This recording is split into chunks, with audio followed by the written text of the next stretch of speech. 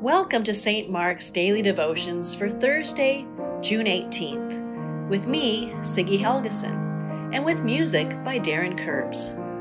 This is our third and final week of reading through stories from life in the early Christian church that are recorded in the New Testament book of Acts.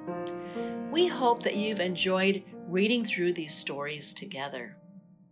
As we have been doing, we pose questions for you to consider as you listen to the story, following a pattern used by many readers of the Bible called Lectio Divina, meaning holy reading. This involves reading or hearing the same text more than once with some key questions in mind. So today's reading is from Acts chapter 20, verse 7 through 12. It is a story of healing. So today, I am going to invite you wherever you are to get comfortable and be ready to listen with attentiveness for a word or a phrase that catches your attention. I'm going to invite us to prepare just by making sure that your feet are placed on the floor and that you take a deep breath. And I also want to invite you just to check in with yourself. How are you feeling today? Is there any tension that you noticed in your body? Just check in and take another deep breath in and out. And now hear this story from Acts chapter 20, verses 7 through 12. Notice what catches your attention. On the first day of the week, we gathered to observe the Lord's Supper. Paul was preaching, and since he was leaving the next day, he talked until midnight. The upstairs room where we met was lighted with many flickering lamps. As Paul spoke on and on, a young man named Eutychus, sitting on the windowsill, became very drowsy. Finally, he sank into a deep sleep and fell 3 stories to his death below. Paul went down, bent over him, and took him into his arms. "Don't worry," he said. "He's alive." Then they all went back upstairs and ate the Lord's Supper together, and Paul continued talking to them until dawn. Then he left. Meanwhile, the young man was taken home, unhurt, and everyone was greatly relieved. So ask yourself, what in this story did you notice? What caught your attention?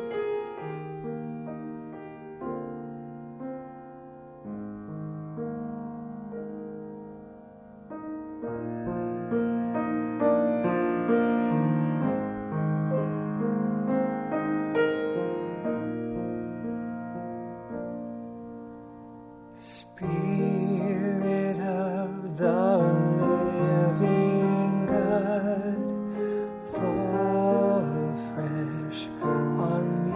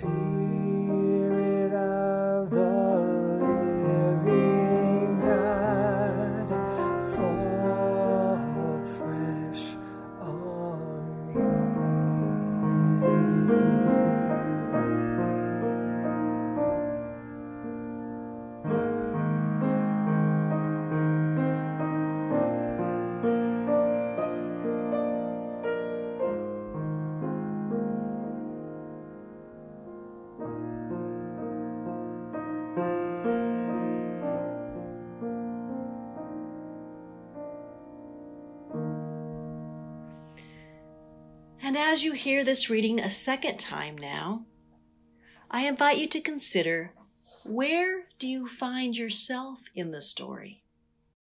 Which one of the characters do you identify with? On the first day of the week, we gathered to observe the Lord's Supper. Paul was preaching, and since he was leaving the next day, he talked until midnight. The upstairs room where we met was lighted with many flickering lamps. As Paul spoke on and on, a young man named Eutychus, sitting on the windowsill, became very drowsy. Finally, he sank into a deep sleep and fell 3 stories to his death below. Paul went down, bent over him, and took him into his arms. "Don't worry," he said. "He's alive." Then they all went back upstairs and ate the Lord's Supper together, and Paul continued talking to them until dawn. Then he left.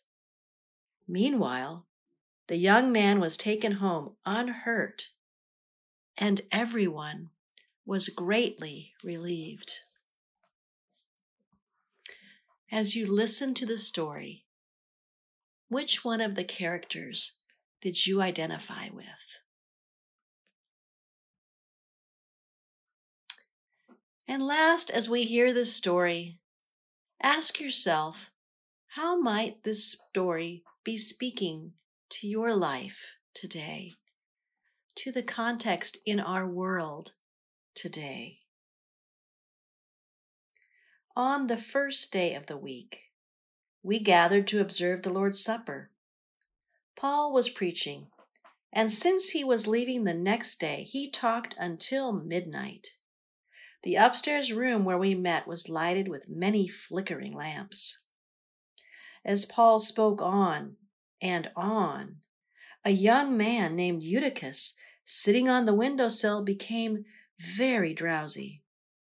Finally, he sank into a deep sleep and fell 3 stories to his death below. Paul went down, bent over him, and took him into his arms. "Don't worry," he said. "He's alive." Then they all went back upstairs and ate the Lord's Supper together. And Paul continued talking to them until dawn. Then he left. Meanwhile, the young man was taken home unhurt, and everyone was greatly relieved. And now ask yourself, how is this story speaking to your life today? Is there anything in your life that needs healing? Is there any person that comes to mind that you would like to pray for healing? In our world today, are there places that are broken, that need healing? As we turn to our time of prayer, I will be praying from the Pastoral Care Book, The Service for Healing, which I have prayed with many people. I'm going to begin with a time of silence and invite you during that time, if anyone comes to mind, or if anything that needs healing, either in your life or the life of those around you, or in the life of the world, lift those thoughts and prayers to God. Let us pray. Living God, grant comfort for all who suffer. When afraid, give courage.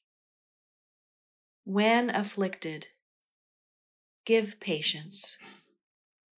When dejected, give hope. When alone, assure us of the support of your holy people. We ask this through Christ our Lord. Amen. And now receive this blessing. Almighty God, who is a strong tower to all, to whom all things in heaven and on earth bow and obey, be now and evermore your sure defense, and help you to know that the name given to us for health and salvation is the name of our Lord and Savior, Jesus Christ. Amen.